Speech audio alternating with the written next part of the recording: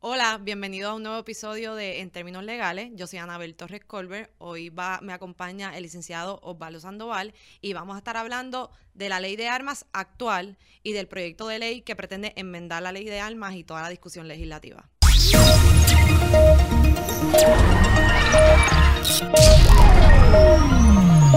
Hola, saludos, gracias por acompañarme.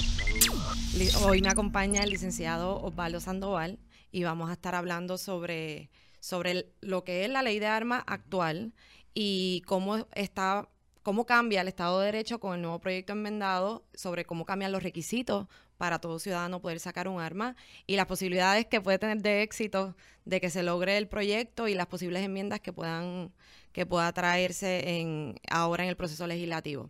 Quiero un poco entrar primero para propósitos informativos, porque no todo el mundo conoce este asunto de las armas, no todo el mundo sabe cuáles son los requisitos, porque a pesar de que en muchas jurisdicciones es un tema bastante normal, en Puerto Rico todavía tiene cierta connotación de ser como una cosa media exclusiva para algunas personas que lo disfrutan más como un deporte, o otros porque la profesión les incluye el uso de las armas. Y pues quiero primero entrar a hoy, el Estado de Derecho de hoy. ¿Cuáles son los requisitos para que cualquier persona saque un arma? Ok, mira, hoy como está la ley 404 del 2000, tú puedes tener una licencia de armas con varias categorías. Por ejemplo, la licencia de armas sola, pues te permite tener hasta un máximo de 2 armas y comprar 50 balas para cada una de esas armas al año, pero no te deja practicar. Okay. Tú pudieras ir una vez al año y tomar un curso de uso y manejo, pero ciertamente una vez al año no es suficiente, porque el apuntar y disparar es una destreza perecedera. ¿Qué es lo que hacen las personas que interesan poder practicar para estar diestro con su arma? Pues entonces sacan la licencia de armas con categoría de tiro al blanco. Al tú sacar esa categoría, se solicitan a la misma vez. Okay. Al tú sacar esa categoría, ahora ya no hay límite de armas, no hay límite de balas, y puedes practicar en todo momento, siempre que te hagas socio de un club de tiro.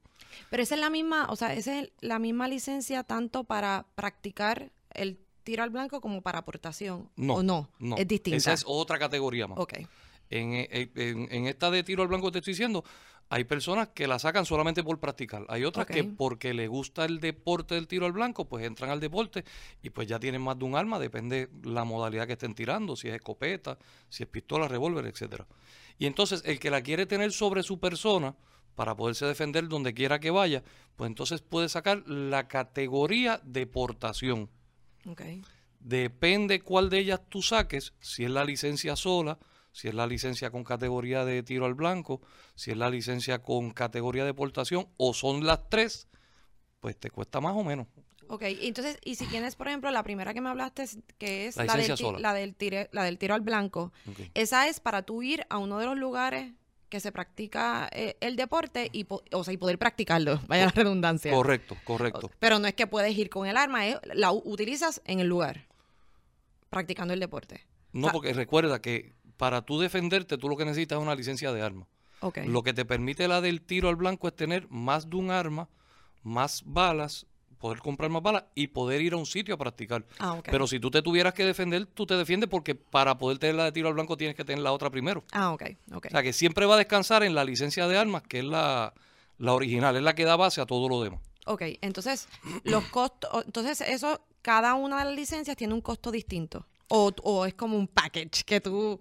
No, cada una, porque la ley dispone los comprobantes que se pagan, así que los costos cambian, porque por ejemplo, si tú sacas la licencia de armas nada más, pues esa pudiera ser tan barata como $158, o quizás hasta 200, ¿verdad? Depende cómo te cobren a cuánto te cobren las declaraciones juradas, que son 4. Okay. O sea, que ahí es donde está esa diferencia de esos posibles $50.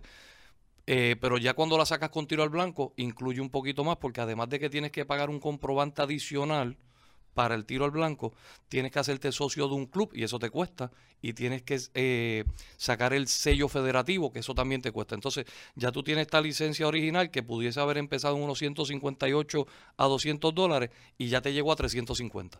Ok, y hoy, la ley actual incluye la obligación de que tienes que suscribirte a la Federación de Tiro, ¿es que se llama? Si quieres practicar el deporte de tiro al blanco, si quieres tener la categoría de tiro al blanco, es obligatorio hacerte socio de la federación. Ok, entonces pues ya estamos hablando de los costos, entonces dime los demás requisitos. Pues mira, tiene que ser, de hecho, si me permite explicarte rapidito, porque todavía yo escucho personas que hablan de la licencia anterior. Okay. La ley 17 fue la ley anterior, estuvo por 49 años. Y todavía hoy, a veces yo visito tribunales y da vergüenza ajena escuchar jueces y fiscales que todavía te están hablando, que están hablando de la vieja. De una ley que lleva 19 años derogada. Sí. Pero bueno, cosas... Bueno, estamos ahora se está discutiendo enmendar la que está ahora en vigor. Y todavía hay gente que habla de la que está derogada. Antes existían 3 tipos de licencia primariamente, que era posesión, no sé si has escuchado, voy a sacar la licencia de posesión, porque antes estaba posesión, jefe de familia, el jefe de familia era la de posesión, comerciante y agricultor. Entonces, si tú sacabas la de jefe de familia, era una sola persona en la casa la que podía tenerla, y era solamente en la casa. Si tú sacabas comerciante, podías tener tu arma en tu lugar de trabajo, y si sacabas agricultor, pues solamente en la finca. Cuando entra la ley 404 en el año 2000, eso se elimina. Ahora tu licencia de arma es tuya y está donde tú estés. Para eso tú tienes que ser mayor de 21 años. No puedes tener deuda con Asume. Si tienes deuda tendrías que tener un plan de pago. Tienes que estar en cumplimiento con tus obligaciones fiscales, las que sean. La gente piensa que es pagar. A veces el cumplimiento con las obligaciones fiscales es no pagar, porque ya tienes más de cierta edad. Sí, es que haya rendido las planillas, si tienes que rendir planillas. Así haya sido en cero. So, cumplimiento fiscal, Asume, mayor de 21 años, tienes que cancelar un comprobante de $100, te hacen falta 3 testigos de reputación, tienes que llenar una solicitud bajo juramento. Esa solicitud bajo juramento, voy a hacer un paréntesis, hoy día está dando mucho problema con la cuestión de la marihuana medicinal. Porque aunque el Estado esté permitiendo la marihuana medicinal, a nivel federal tú no puedes tener armas si usas marihuana, así sea medicinal. Sí, porque federalmente está prohibido, sigue estando prohibido. Y esa solicitud que uno llena, una de las cosas que uno dice es que no está utilizando narcóticos y que no ha sido convicto. Obviamente, ese es el próximo requisito, no puedes tener convicciones. Hay personas aquí en Puerto Rico que limpiaron el récord bajo la ley 314 de Puerto Rico, y pues esos cualifican porque no tiene convicción, por lo limpió. El que le pasó en algún estado afuera, donde no limpian, donde no hacen el expungement que le llaman, o a nivel federal, ese no cualifica. O sea que si en algún momento fuiste, estuviste preso por algún delito, eso ya te descualifica para el resto de tu vida, como está el Estado de Derecho hoy. Si fue en algún sitio donde no se limpia el expediente, está descalificado.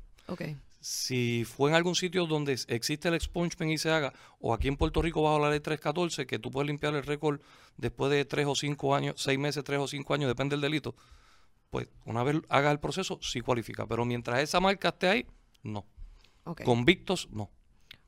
Así que básicamente, en términos generales, esos son los requisitos. Si tú cumples con ellos, que como te podrás imaginar, la mayoría de las personas cumplen. Claro. Puedes solicitar, y a diferencia de cómo era antes, que era a discreción del Estado, ahora es lo que le llaman en Estados Unidos un shall give. Que te la tienes que dar. Y pregunta, ¿hay un límite de tiempo de cuánto el Estado evalúa la solicitud para darte el permiso? Sí, el artículo 202B de la ley de armas actual dice que la policía tiene 120 días naturales para darte tu licencia. Si en esos 120 días ellos no han podido culminar la investigación, tienen 10 días adicionales para darte una provisional y 60 días más para terminar la investigación. Si pasara ese periodo, ellos hayan terminado o no, esa provisional se convierte en la final. Yo llevo más de 15 años haciendo esto. Nunca he visto una provisional. Yo creo que ellos no tienen ni el formato para hacerlo. La ley lo dice, nunca la he visto. Lo que pasa en el sentido práctico es que cuando llega el día 120, las personas me llaman, licenciado, ¿qué hago? Y yo digo, espera 10 días más, que son los días de la provisional, y el día 11 vamos allá. Entonces ahí te la tienen que dar, hayan terminado la investigación o no. Si tú mentiste, tienes que saber que como tú sometiste bajo juramento, la policía te puede procesar por perjurio y son 3 años de cárcel. Sí, claro. O sea, yo te la voy a dar porque la ley dice que te la tengo que dar. Ahora, si yo te sigo, ya tú con las consecuencias. Si yo te sigo investigando y después te cogí en un embuste, sabes que te voy a procesar. Eso pasa. Ok, entonces, obviamente, o sea, aquí lo que queremos es discutir un poco de manera general el Estado de Derecho para entonces ir a lo que se pretende enmendar. ¿Qué problemas o qué situaciones, digo, y como toda ley, los años van pasando, las cosas van cambiando, que es lo que usualmente se requiere para que uno vaya enmendando y actualizando las distintas leyes. Y ahora mismo se está ventilando en la legislatura un proyecto que enmienda la ley de armas, que ya fue, o sea, que ya pasó por el Senado y ahora se está viendo las vistas públicas en la Cámara. Correcto. Sin embargo, es un proyecto, esto es un tema que siempre genera pasiones por todos lados, precisamente por el, ¿verdad? Porque no estamos hablando de cualquier cosa. El arma es un asunto serio que mal utilizada o la, ¿verdad? O la gente que le preocupa de que de alguna forma se flexibilice ese proceso, pues es algo que literalmente, ¿verdad? Puede ir contra la vida de una persona. Ahora estamos viendo, en el Senado pasó el proyecto, ahora estamos en la Cámara se están viendo las vistas públicas, y hay distintas expresiones de diferentes funcionarios públicos, tanto de representantes como están diciendo que el proyecto va a sufrir unas enmiendas. El gobernador también ha hecho expresiones de que, como para todos los efectos, que el proyecto tal y como está no lo va a aprobar, porque él no va a firmar una ley que de alguna manera facilite que las personas puedan adquirir un arma. Pero sí quiero entrar, un poco estaba dando el trasfondo para propósitos informativos, pero quiero entrar en lo que enmienda este proyecto de ley, de lo que se está viendo ahora como la ley de armas, y las razones de por qué, pues si estamos hablando de una ley del 2000, estamos en el 2019, 19 años después, también un poco lo que ha pasado que amerita, claro, para propósitos de la ciudadanía, que se enmiende esa ley. O sea que vamos un poco a hablar cuáles son los cambios más significativos que trae el nuevo proyecto de ley, el que se está viendo ahora, y entonces un poco entrar en la discusión del por qué, claro, y los pros y los contras que un poco están yendo a la discusión pública también. Claro, pues mira, sucede lo siguiente. Cuando se hace la ley 404, en aquel momento fue un gran adelanto. Ok. La ley 17, hubo muchas personas que no la vivieron, y no quiero que me saquen la edad, ¿verdad? Yo no. Pero yo pasé por la ley 17, entonces, para empezar, en aquel momento era, si tú convencías al Estado de darte la licencia de armas. La mía se tardó más de un año en llegar, la licencia básica. Después, si tú querías practicar tiro al blanco, era un proceso distinto y separado. Y si tú querías portar, tú tenías que ir a convencer a un juez de por qué tú tenías esa necesidad de portar. Y de ahí es que tú ves que todavía hoy se habla de que no, porque es que yo voy a sacar la aportación porque yo muevo fuertes sumas de dinero. Porque era una manera de convencer al juez, mira, yo corro peligro porque tengo dinero encima. Cuando se hace la 404, pues tiene ese adelanto de que primero ya no te tengo que convencer. Ahora me la tienes que dar siempre que yo cumpla con unos requisitos. Ahora el permiso no es para el arma, ¿ves? Porque el arma podía estar en la casa, podía estar en el negocio, podía estar en la finca. No, ahora el permiso es para mí. El arma va a estar... que se mueve contigo. Claro, porque el permiso, el derecho es mío, no es del arma. Claro. O sea que hubo un adelanto. Por supuesto, como tú dijiste hace un ratito, el tiempo pasa, las figuras jurídicas cambian, todo cambia con el pasar del tiempo. Y entonces, pues ya hoy habemos un grupo de personas que decimos, mira, ya es tiempo. Ya es tiempo de que se hagan las cosas como son. ¿Por qué? Porque cuando se aprueba esta ley en el 2000, nadie pudo haber previsto que 10 años después, en el 2010, el caso de Otis McDonald versus City of Chicago, el Tribunal Supremo Federal iba a decir que este derecho, protegido bajo la segunda enmienda, aplica bajo la cláusula del debido proceso de ley. Y para las personas que te ven, que desconocen de derecho, la cláusula del debido proceso de ley lo que dispone es que es para todo el mundo. Entonces, pues ya no es que es un derecho fundamental del individuo. Del individuo, pero entonces va más allá de eso, que es que ya no es en Estados Unidos, como yo he escuchado a jueces decir, no, eso es allá en Estados Unidos. No. Si es bajo el debido proceso de ley, aplica a Puerto Rico, aplica a los territorios. Y cuando esto pasa, pues ahora la ley tiene un problema. Cuando digo ahora es en el 2010. ¿Y cuál es el problema? que tú estás usando una figura jurídica, que es la ley, que se creó para regular un privilegio, ahora tú lo estás usando para regular un derecho. Entonces, pues ahí tienes un choque enorme, porque un privilegio no se regula igual que un derecho. Un hijo tuyo que es menor de edad, tú decides si lo dejas salir o no. Y si quieres darle una explicación, se la da, y si no, le dices, no va a salir porque yo dije que no. Pero cuando él es mayor de edad, la cosa cambia. Ahora tú le tienes que decir, papi, no puedes salir porque mira, lo que pasa es que es peligroso. Ayer mataron a alguien allí. Sí, es persuasivo. Porque si él quiere ir, él se va. Pues lo mismo pasa con los derechos. O sea, yo tengo un derecho fundamental, yo no te tengo que pedir permiso. Entonces la ley tiene ese choque todo el tiempo y se empiezan a ver casos en el tribunal. Estuvo el sonado caso de Salinas. Ese caso lo llevé yo. Donde un juez a nivel de instancia dice, eso es inconstitucional. Y así sucesivamente han habido muchos ataques. Y entonces pues se empieza a crear esta presión hasta que finalmente aparece un legislador que está dispuesto a presentar un proyecto. Okay. En primera instancia, ese proyecto estaba lleno de buenas intenciones y con muy buenas ideas. Le quitaba a la policía tener el registro de armas y lo ponía en otra agencia. Ya no había que ir al tribunal a sacar una aportación. Ese me estás hablando del proyecto ahora, del 1050. Del 1050. Claro, te estoy hablando cuando era el 1050. Cuando era el 439. Ok. Hecho, pero para propósitos de quien nos escucha, que lo pueda buscar. El ahora es el 1050. PDLS 1050. 1050. Quita el trámite del tribunal, pero se lo da a la policía. Quitaba inicialmente el registro de armas de la policía y ponía un registro en una agencia afuera. Se iba a pagar mucho menos. Se iba a pagar de lo que sería $350 la licencia básica con tiro al blanco, pues sí, de 350 bajaba a 50. Sacaba a la federación de manera compulsoria para practicar el tiro. Creaba reciprocidad con las personas que vienen de afuera, porque aunque tú no lo creas, en Puerto Rico hay movimiento de competencias de tiro al blanco. Sí, bueno, ya vi que el representante que tiene a su cargo la comisión dijo que eso no va, lo de la reciprocidad. Correcto. Con otros estados. Correcto. Pero continúa. Y no tan solo eso, lo que originalmente, mira, lamentablemente las personas confunden a veces una cosa con otra. Y hoy hay mucha gente que apoya el 1050 porque iba a bajar de 350 a $50 y no les interesa ni su derecho. No, esto ahora era más por un asunto económico. Esto van a reconocer mi derecho, lo que voy a pagar son 50 pesos. Si te van a reconocer el derecho no te cobran nada. ¿Sabes? Sí. Pero bueno, el representante fue a la policía de Puerto Rico al registro a hacer una visita y descubrió América. Se dio cuenta que allí las cosas no las hacen bien.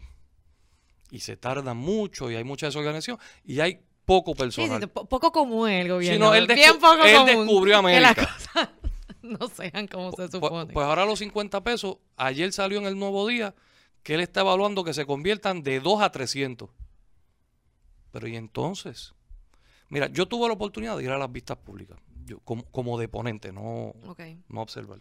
Dime un poco, porque sé que un poco es lo más importante de la discusión, aquellos incisos que son los que están, de lo que tú conoces precisamente porque participaste y porque es un tema al que te dedicas todos los días, los incisos que son los más controversiales, que son los que están el tranque de si se aprueba el proyecto o no se aprueba o lo que se enmienda del proyecto. Pues mira, asume lo que eran las obligaciones fiscales, lo que era el pago, y el tribunal básicamente asume testigo, obligaciones fiscales, el pago y el tribunal. Esas 5 cosas era lo más controversial. Estoy siendo lo más resumido posible por la cuestión del tiempo. Era lo más controversial. Y eso precisamente es lo que el gobernador no quiere. La cuestión del dinero. Sí, por el efecto fiscal. Por el efecto fiscal, porque ahora mismo la gente no es tonta, la gente está viendo lo que está pasando. Mayor criminalidad y menos policía es una receta peligrosa. Y hay muchas damas, casualmente muchas damas, y sobre todo mucha madre soltera que está sacando licencia. Entonces ellos sacaron numerito y dijeron, mira, nosotros estamos haciendo cerca de 2 millones al año en licencia. ¿Cómo nosotros vamos a perder ese guiso? Y por eso es que tú lo ves que están hablando de subir. Pero, por el otro lado, me estás diciendo que es para reconocerme un derecho. O sea, ¿cómo tú me estás facturando? ¿Cómo tú cuadras tu déficit económico a cuenta de mi derecho? Pero el gobernador ha expresado que no va a suscribir un proyecto que flexibilice demasiado el que cualquier persona pueda obtener un arma. Pero, o sea, tú entiendes que tiene que ver más con el efecto fiscal y no tiene que ver, porque aquí yo podría entrar a discusión, que un poco lo comentábamos antes de empezar esta discusión, de que aquí también hay unas visiones políticas. O sea, Sí. el asunto de la aportación del arma y el asunto de las armas es como la religión, es como diferentes temas que depende del bando político para los efectos filosóficos, tú tienes una visión. En ese sentido, este derecho natural de portación de armas es más consono con una visión republicana. Sí, sí. Y el gobernador es demócrata. O sea que yo puedo también discutir un poco fundamental sus expresiones en el sentido de que su visión política, la del gobernador, es demócrata y está más en contra de esa flexibilidad en cuanto a la aportación del arma y los alcances de que cualquier ciudadano tenga un arma en cualquier momento y que tú puedas ir a cualquier comercio y la puedas obtener y que sea tan sencillo el asunto de obtener un arma. Pero, número uno, ¿cómo convencemos en esa facción? Pero realmente, estando el proyecto como está, ¿qué quizás puede ser? Porque yo sé que de lo que he visto en la discusión, el nuevo proyecto de ley elimina lo de las declaraciones juradas de los testigos, que es una manera de facilitar el proceso. Baja los costos, que eso es lo que ya discutimos que está un poco en controversia. El asunto de la reciprocidad, de cualquier persona... Ya eso dijeron que no. Eso ya dijeron que no. Porque ¿Sabes por qué dijeron que no? Bueno, yo voy a entrar en las opiniones, o sea, en lo que salió del récord público, que lo que dijeron fue que no iban a estar validándole ese proceso que otro obtuvo en otro lugar, en otro estado, porque no se saben eso mismo, cómo fue el proceso para darte el permiso de armas, ni que siguieron, etcétera. ¿Quieres que te diga la verdad, la razón verdadera? Ajá, cuénteme. A ti y a tu público. Cuénteme. Prácticamente ningún estado de la nación tiene un registro de armas. Ok. Porque es un carpeteo, es ilegal. O sea, te están registrando y te están haciendo una carpeta por tú ejercer un derecho. Como Estados Unidos se reconoce el derecho como es derecho, los registros no existen. Entonces, ¿cómo yo, gobierno de Puerto Rico, reconozco reciprocidad a una persona que viene de Estados Unidos que no tiene ninguna arma registrada, pero al que está aquí, que vive aquí, que me paga contribuciones, sí lo tengo registrado? Y cuando eso se le señaló, dijeron, anda, espérate, yo no puedo hacer eso. Me caen encima. Sí. Esa es la razón verdadera, el registro de armas. Y entonces vi también que en este proyecto de ley, el que se discute ahora, se elimina el background check. ¿Eso es correcto? No. No se elimina. Porque en algún lado leí que hablaban de que ya ese proceso... No se elimina. Lo que pasa es que la policía ha querido llevar esta falsa imagen, este engaño al público, de que ellos hacen una investigación que realmente asegura que las personas que están recibiendo armas son personas que están en compliance, en cumplimiento. Y eso es una falacia. ¿Por qué? Porque yo puedo estar bien hoy y mal mañana. Mentalmente, a nivel de convicciones, a nivel de incumplimiento fiscal, como está la ley ahora. Ellos hacen una investigación al momento de darte la licencia y ya. Después, si en otro momento ellos piensan que hay algo, que está pasando algo contigo, ellos vuelven e investigan. La verdad es que el sistema federal provee para que cada vez que yo haga una transacción, se me investigue. Que es lo que se llama el NICS, el National Crime Information Center. Por ley federal, desde los años 60, cada vez que una persona va a una armería a comprar un arma, hay que correrle un NICS. Ese es el sistema que de verdad se asegura de que todo el tiempo la persona esté pasando por un escrutinio. ¿Y el proyecto de ahora contempla un proceso como ese? Es que el proyecto de... Sí, la contestación es que sí, porque es que es una ley federal, el proyecto de ahora no puede obviarlo. Si de verdad el gobierno de Puerto Rico hubiese querido atemperar el derecho, como dice el título, que no pasa de ahí del título, ellos no tenían que inventar la rueda, ellos lo que tenían que decir es decir, yo voy a correr el programa federal, ya está. Okay. No había que matarse mucho. Vamos a coger, se crea una ley nueva, proyecto 1050, ley para atemperar el derecho en Puerto Rico como Estados Unidos. Se va a hacer el sistema federal, ¿ya? Sí, pero sí, esa sí. no es una realidad porque el interés de ellos no es reconocer mi derecho. El problema es que ellos quieren, y yo se lo dije al legislador en las vistas públicas, ellos quieren tener tantas garantías antes de que yo ejerza mi derecho a que lo voy a ejercer bien, que precisamente ahí es donde cae la violación constitucional. Porque esto es lo que tenemos que entender, un derecho fundamental es mío desde que yo nazco, me asiste. El derecho fundamental se opone frente al gobierno. Yo no tengo que pedirle permiso al gobierno. Lo que el gobierno sí puede hacer es decirme, si tú lo usas mal. Sí, sí, ¿no? Y cierta regulación, porque no todo derecho es absoluto. Si tú lo usas mal, yo no te voy a permitir que tú tengas una bomba nuclear. Yo no te voy a permitir que tú tengas un tanque. Eso son regulaciones. Yo no voy a permitir que tú tengas una ametralladora. Eso son regulaciones. Pero tú decirme que yo tengo que pagar para ejercerlo, que yo te tengo que pedir permiso para ejercerlo, eso derrota el concepto de derecho fundamental. Mire, ok, y pregunto un poco para ir resumiendo la discusión. De lo que es, el proyecto del Senado se aprobó, ahora está en la Cámara. ¿Qué de lo que has visto, de lo que has podido discutir, de tu experiencia en este campo, qué tú crees que sí puede ser una versión aprobable? O sea, de que pueda llegar y que el gobernador la firme sobre lo que está sobre la mesa. ¿Qué enmiendas tú crees que pueden realizarse de forma que en efecto se pueda aprobar una nueva ley de armas? Del proyecto 1050, ¿cómo está? Ninguna. Ninguna. Ninguna, porque lo que pasa es lo siguiente.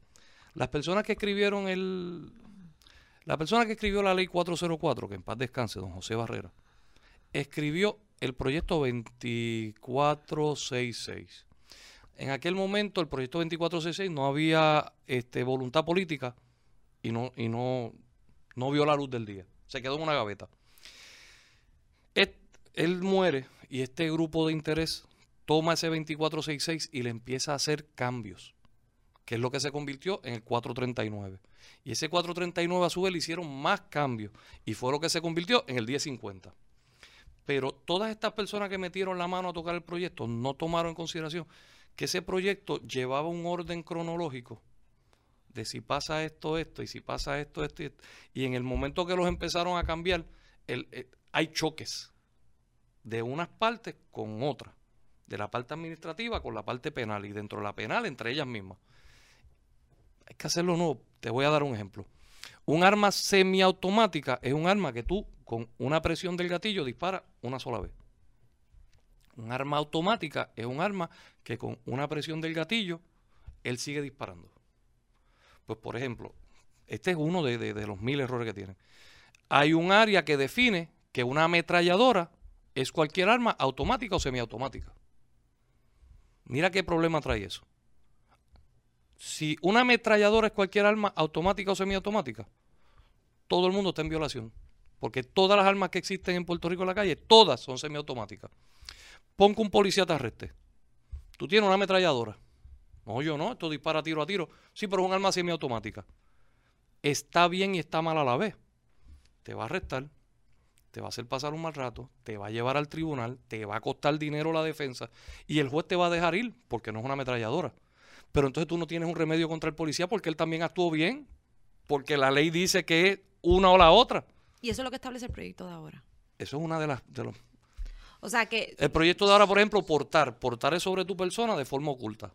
También define transportar, que es oculta, descargada en un estuche que no refleje su contenido, que no está así prevista. Pues hay uno de los artículos que habla de portar descargada en un estuche oculto. Pues entonces eliminó la aportación. O sea que su visión es que el proyecto tal y como está... Es insalvable. Es insalvable. O sea que se tendría que presentar un nuevo proyecto. Es que enmendarlo para hacerlo salvable es lo mismo que escribir un nuevo. Okay. Sí, que las enmiendas son tantas que realmente lo hacen impráctico. Correcto. El ir sobre el mismo proyecto. Correcto. Pues un poco, porque si quiero, porque un poco las visiones, y voy ahora a jugar el otro lado de la moneda para propósitos de la discusión. En cuanto, como sabemos que esto es un asunto que levanta pasiones precisamente por lo serio de lo que se trata, hay muchos argumentan, por ejemplo, de que ¿por qué flexibilizar el asunto de la aportación de armas si en vez de alguna forma hacerlo más restringido, y tomamos como ejemplo en Estados Unidos que muchas de estas masacres y muchos de estos incidentes donde han habido muchos heridos, muchos muertos, muchas veces ha sido de una persona que legítimamente tenía el derecho al arma, y ya sea que un familiar la tomó o que de alguna manera simplemente la malutilizó en un momento dado. Y es lo que se dice, que precisamente por ser tan fácil sacar un arma, cualquiera la puede obtener y en cualquier momento pueden cometer algún tipo de atrocidad. O sea, ¿cómo argumentamos contra eso? Que es una de las posiciones de los que se oponen a que se flexibilice el asunto de las armas. Pues fíjate, ese argumento no es uno que sea muy difícil, porque la responsabilidad tiene que recaer en donde merece. Estas masacres que han habido, busca la información y tú verás que la inmensa mayoría de las personas eran personas que no habían obtenido esa arma legalmente, porque tenían problemas mentales, están pero prohibidos. Pero muchas veces se dice que sí, que es parte de lo que hay, o sea, que en la casa estaba legalmente, o sea, que habían adquirido... Sí, pero fíjate. El arma, o sea, fíjate, cumpliendo con los propósitos, o sea, cumpliendo con la ley. Yo siempre he tenido conceptualmente un problema con decir que porque yo dejé el carro abierto, yo soy culpable de que me robaron el carro. La actuación ilegal, la actuación mal hecha fue el robo, no fue que yo lo dejara abierto. Mi carro es mío, yo no tendría por qué cerrarlo. En la cosa práctica lo hago, pero si a mí me roban mi carro, yo no puedo ser culpable. Si una mujer bonita se pone una falda corta y la violan, ella no puede ser culpable de ser bonita. No, el culpable es el violador. Si yo tengo un arma legal y a mí me la roban o me la llevan sin mi permiso ilegalmente para hacer algo malo, el culpable no es el arma, el culpable no es el derecho y el culpable no soy yo, porque el acto ilegal fue el que se la llevó. O sea que por esa línea, por eso es que yo digo que el planteamiento por esa línea es bien sencillo. Hay que poner la responsabilidad donde recae. La persona que ilegalmente obtenga un arma, la persona que haga mal uso de ella, va a enfrentarse y verás consecuencias. Pero eso no puede ser a costa de eliminar un derecho, porque ese derecho no es un derecho estatutario, ese derecho está en la Constitución. Tú me respetas mi derecho. Si yo hago mal uso de él, yo pago las consecuencias. Otro argumento puede ser que si se flexibiliza, y se ve en muchas partes de Estados Unidos, de que literalmente en las megatiendas te venden las armas. Es un asunto que tú vas a cualquier lado y te venden armas. Que el que sea tan común, tan fácil y tan corriente, las personas lo van a ver como un asunto normal y van a entender que es una práctica normal estar usando un arma y disparando. Yo sé que vamos a entrar en que es responsable, etcétera, pero es un argumento que para muchas personas tiene peso, de que mientras más se normalice, es más normal que tú puedas utilizar un arma y estar, vaya la redundancia, utilizándola, y que no es una conducta que debamos normalizar, porque el usar el arma es algo que puede matar a cualquiera. O sea que... Sí, definitivamente las armas pueden quitar una vida, están diseñadas para quitar vida. O sea, de eso no hay duda, para eso es que son.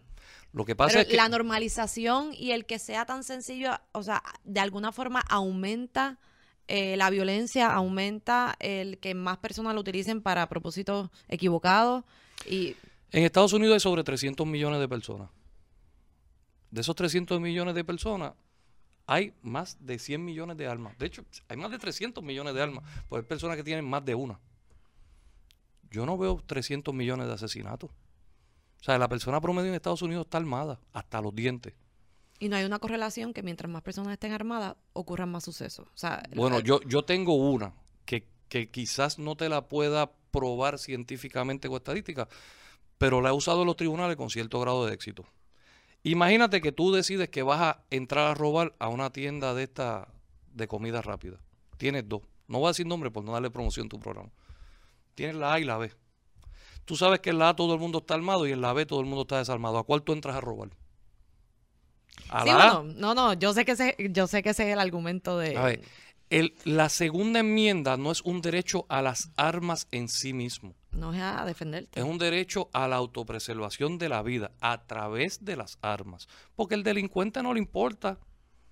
En Estados Unidos hay pena de muerte y los delincuentes siguen matando gente, sabiendo que si los cogen le van a quitar la vida de ellos. O sea, delincuente no va a pasar por nada de esto.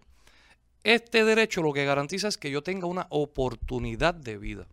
Y más en los tiempos que estamos hoy, que hay menos policía y más criminalidad. No, eso, yo sé que eso ha sido parte de lo que se ha argumentado aquí, e incluso después del huracán María hubo un aumento. Que trabajó, que pudo trabajar porque tenía licencia de arma. Hubo un aumento ¿verdad? En obtener un arma precisamente a la falta de electricidad, la falta de seguridad, etcétera. Era una forma de sentirse un poco más protegido. Tú sabes que tener un arma en la casa. Y lo sé porque tengo muchos conocidos y amistades no sé si que nunca habían usado un arma y después del huracán fueron a obtener una licencia. Yo quiero que tú sepas, yo tengo la reválida de Puerto Rico, la de notaría, la federal de Puerto Rico, la federal del Distrito Norte de Florida y la de Boston. ¿Tú sabes que yo terminé trabajando en María? De guardia de seguridad en Cagua, en las Catalinas, porque tenía aportación de armas, para que mis hijos siguieran comiendo. Con 5 reválidas, que son poquitos los abogados en Puerto Rico que tienen tantas. Yo terminé de guardia de seguridad porque tenía mi licencia de armas. De nuevo, el uso es lo que lo hace bien o mal, pero no podemos luchar contra un derecho que está en la Constitución. Está ahí, y el gobernador cuando hace sus expresiones, le falta a su juramento. Porque todos nosotros prestamos un juramento de fidelidad a la Constitución y tenemos la Ley de Relaciones Federales que nos dice que tenemos que proteger la Constitución de los Estados Unidos. Si es un derecho, pues mire, legisle para que en Estados Unidos hagan un referéndum y lo quiten de la Constitución. Pero mientras esté ahí, ese derecho existe. Bueno, yo creo que este tema va a seguir siendo controversial y yo creo que pique y se extiende más si en efecto esta ley no es la que se aprueba y veremos quizás un proyecto sustitutivo, porque no creo que se queden aquí de que en efecto no se enmiende la ley y se busque mejorar el proyecto que tenemos vigente. Pero nada, seguiremos la discusión y después que pase el próximo etapa de la legislatura volvemos a hablar de este tema. Siempre a tu orden. Y ver que en efecto que logra aprobarse y que no y cómo sigue la discusión pública sobre este tema.